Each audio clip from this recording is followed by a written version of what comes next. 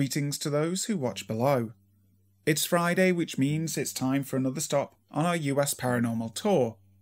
And today, we're going to the place that's almost heaven.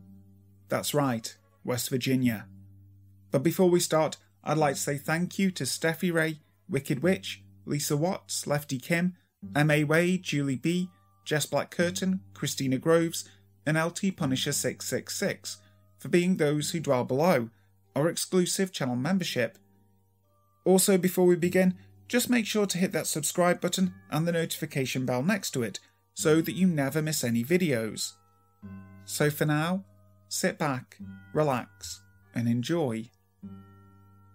Creepy Experience at TNT Area by Teresa HPIR. The former West Virginia Ordnance Works was an explosive manufacturing facility constructed for the sole purpose of producing 720,000 tons of TNT per day. It was constructed on 8,323 acres along the east bank of the Ohio River, along State Route 62, 6 miles north of Point Pleasant, West Virginia.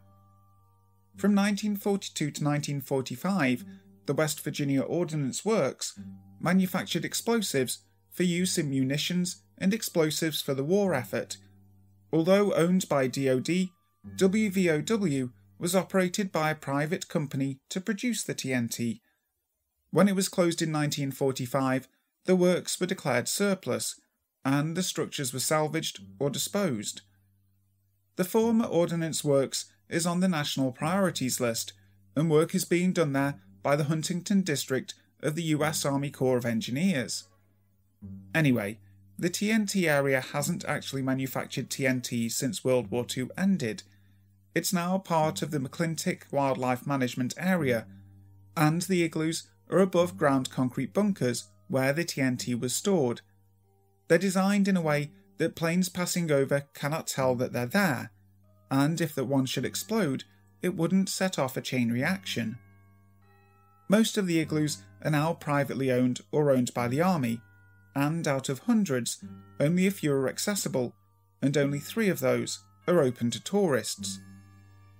After the war, it was a popular place for private enterprises to use in storing TNT and related paraphernalia, and to this day, there's a good chance that some of the igloos are being implemented for that.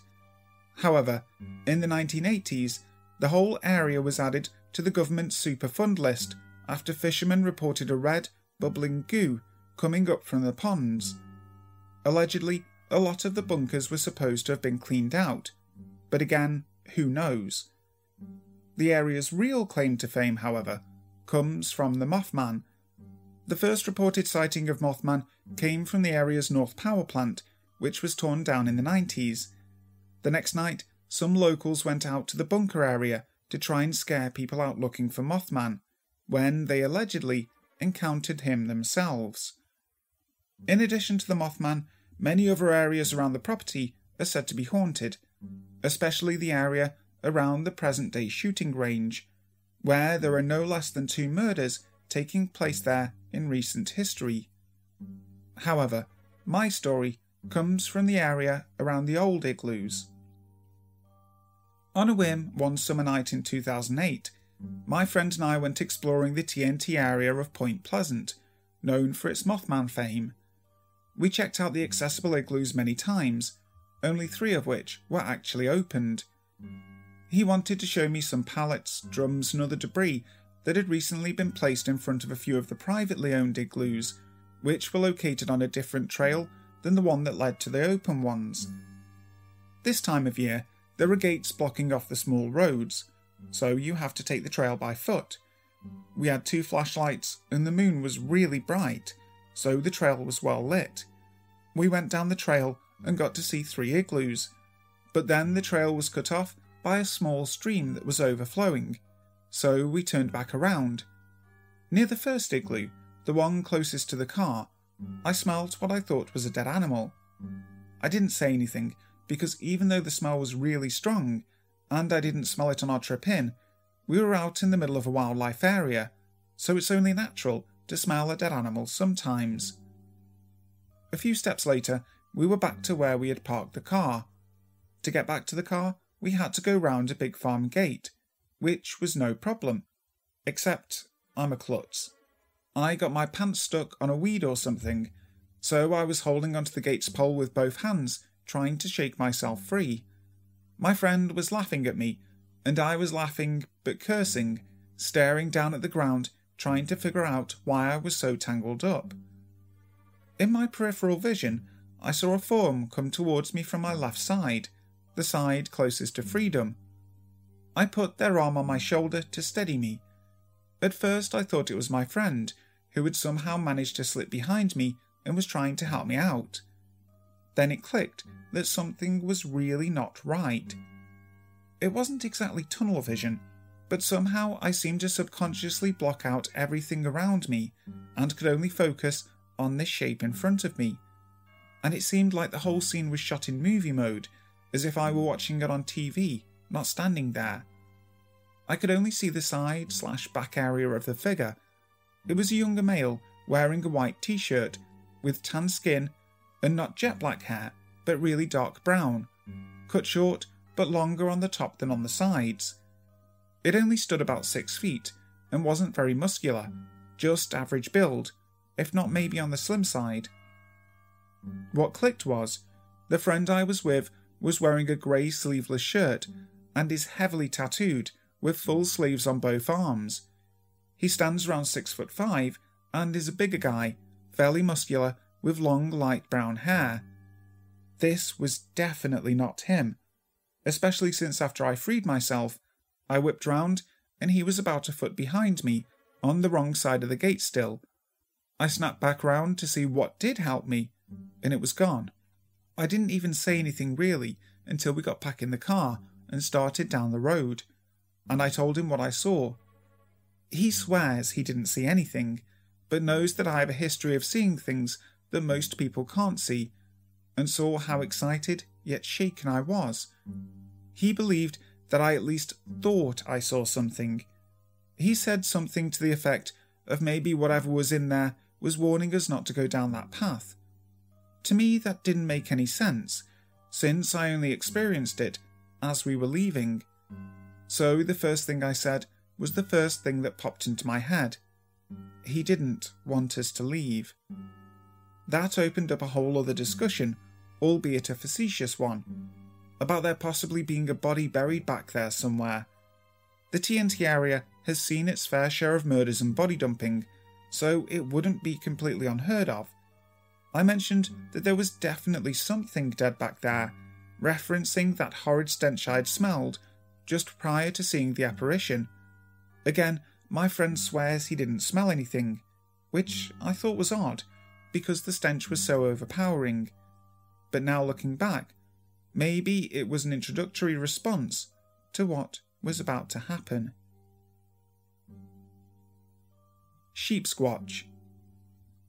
Sheep Squatch, also known as the White Thing, is a woolly-haired cryptid reported across numerous counties in West Virginia, predominantly within the southwestern region of the state. The counties with the most sightings are Boone, Kanawha, Putnam, and Mason, with a surge in sightings taking place in Boone County during the mid-1990s. It is described as being a quadruped about the size of a bear, with entirely white, wool-like fur. It has a long and pointed head, similar to a dog, but with long saber-like teeth and a single set of horns, not dissimilar from those found on a young goat. Its forelimbs end in paw-like hands, similar to those of a raccoon, but larger, while its tail is long and hairless, like that of an opossum. It is reputed to smell like sulphur, which has been attributed through folklore to the beast being born within the TNT area in Mason County, like one of the Mothman theories. Though this is not likely, and instead may be a musk scent gland similar to those found in many species of carnivores, such as weasels and skunks.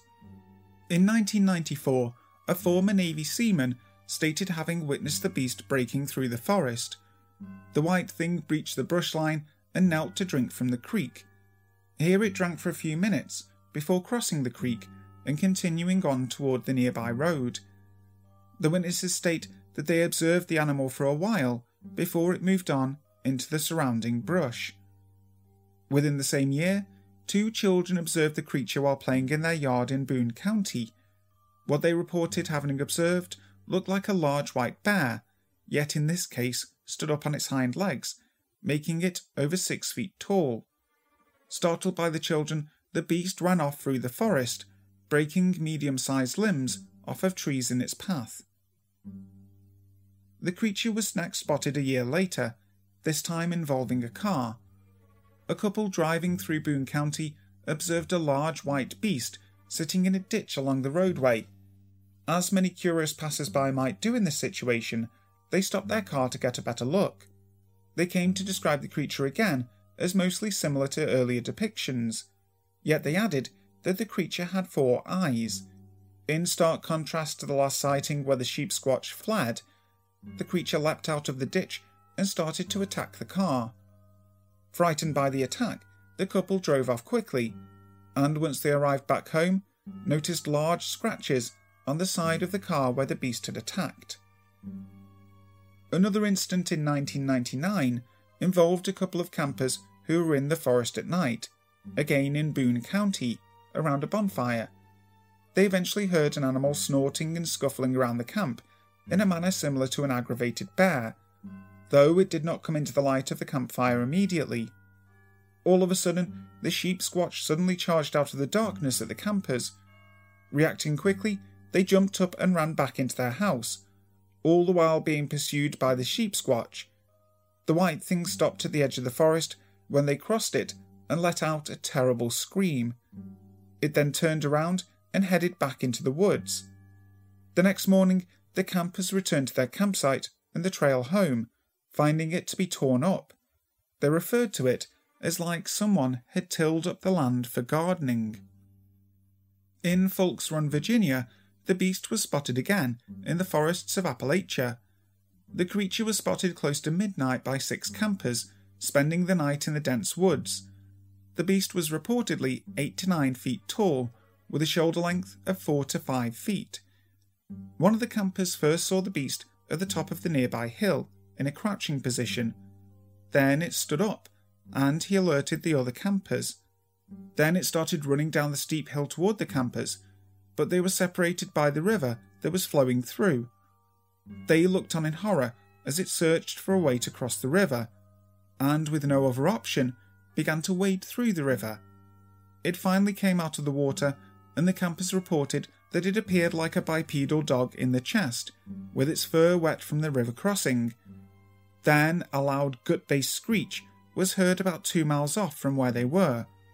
Then the sheep squatch looked up in shock, just high enough so the moonlight was in its face, and the campers looked on as it let out a pathetic whimper, then in a sprint ran in the opposite direction of the noise.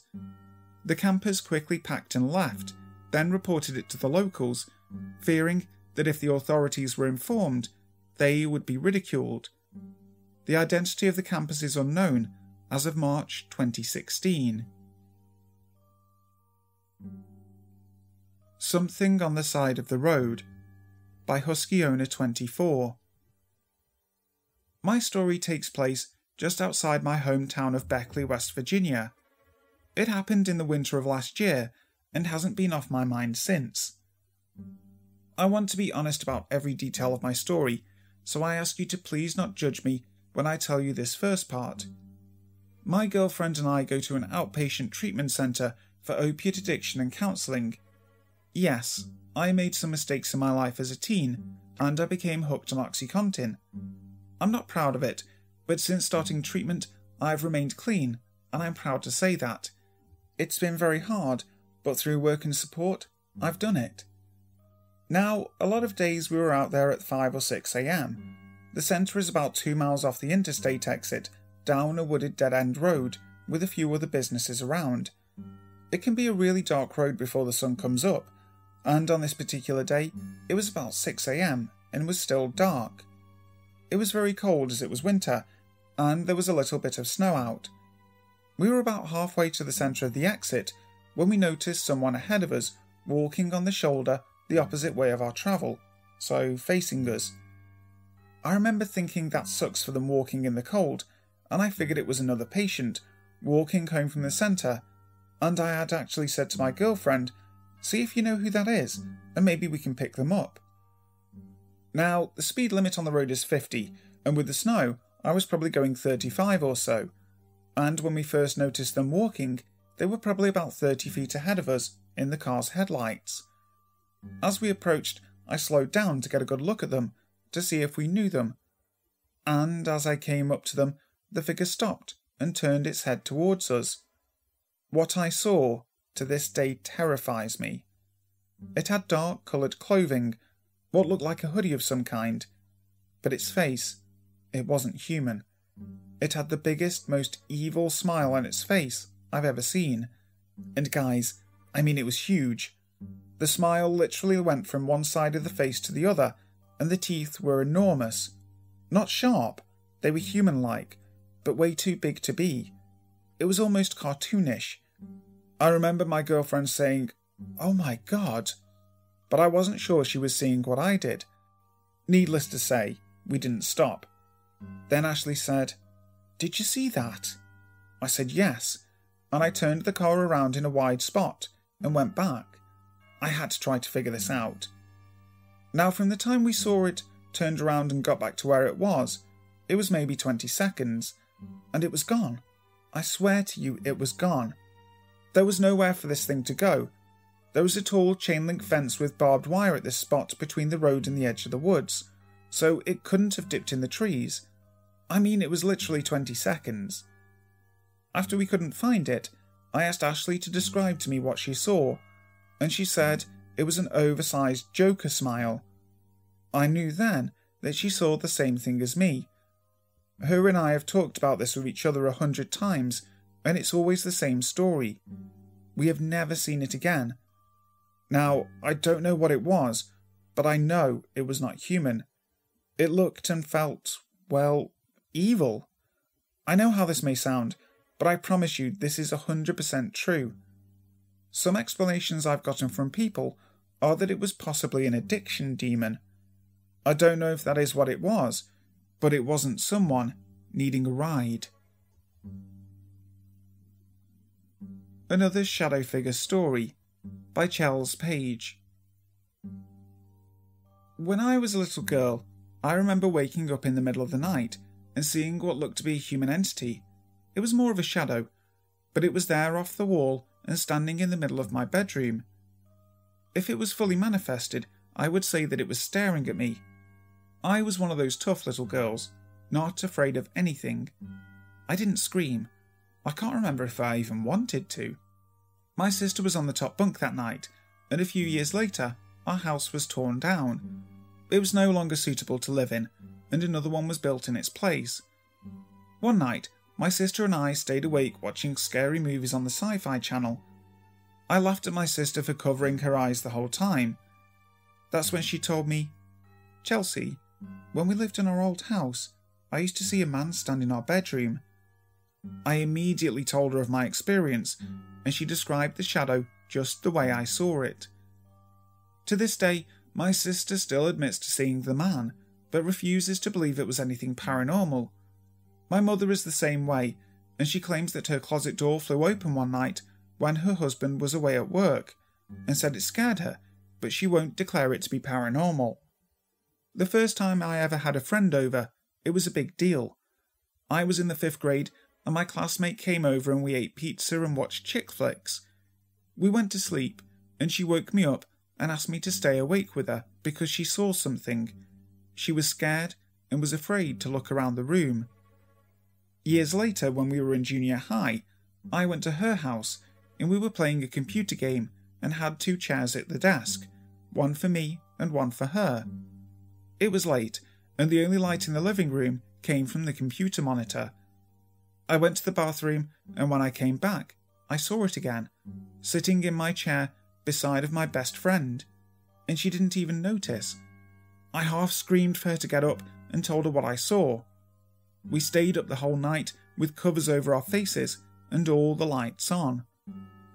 I've seen it a couple times since, always in my room. Others have heard and seen mysterious things while with me, I can feel its presence sometimes, and I've even seen it in the car with my friends. I swear it. I almost caused my friend to wreck with my scream, and it took them forever to get me to calm down. Another night at my other close friend's house, her dad came home from night fishing with his buddies. Her and I were sitting in the living room in the back of the house, where the front door was visible. Her dad used the key and came in. We said hey to him as he made his way to the back of the house to us. I've stayed there a lot, and it's normal for him to bring home a friend or two. That's what I thought I saw coming in behind him. I asked who was with him. By then I knew all his friends by name, and he said no one. It was dark, but I saw it. It went down the hall. I thought he was joking, so I got up and looked. There was no one. What is this thing? What does it want? Our Little Haunted House by Groovy Ghoulie. I was 14 years old, living with my mum in rural West Virginia. My father had passed away that year from lung cancer. He was a coal miner, and like many men in that profession, he developed black lung and lung cancer. He was only 59 when he passed. The house my parents bought was a strange little 2-bedroom house. The floor plan was odd. Upon entering the house, one would find oneself in the kitchen. Straight ahead was the only bathroom. Just off the kitchen was my room, complete with one of those pull-down attic accesses, with the fold-out wooden stairs. Past my bedroom was the living room, and off the living room to the rear of the house was the bedroom my parents took, which became known as the back bedroom. It was the creepiest room ever. I still have nightmares about that back bedroom. One could stand in the living room just outside the doorway to that room and feel the cold air wafting out of the room, raising goosebumps on your arm. We did not have central air conditioning. This is where this story actually begins. On a school night one evening, I was in my room listening to music. I had just discovered the Beatles and was fast becoming a second-generation Beatles fan. It was 1979, and I just couldn't believe how I could have overlooked these guys and their music.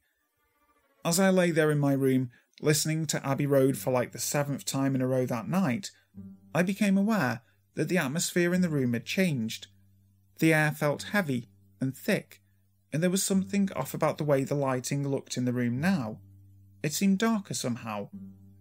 There was a noise, faint at first, but it was not coming from my stereo or John, Paul, George or Ringo, and it did not fit with the rhythm of the music. It was people talking, softly at first, and then pretty loud, but where was it coming from?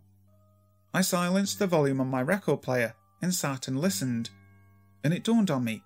It was coming through the wall from my mum's bedroom, the back bedroom to be exact. Whispers at first, then you could actually feel the vibrato of the male's voice as it resounded off of the walls. There was a woman's voice as well, but it was softer, not as loud. I could not make out what they were saying, but it was a pretty lively exchange. Wondering if maybe we had had company come in without me hearing them arrive, I got up to see who was visiting and why they were in my mum's bedroom. I went out of my room into the kitchen and looked in the living room, where my mum sat watching TV.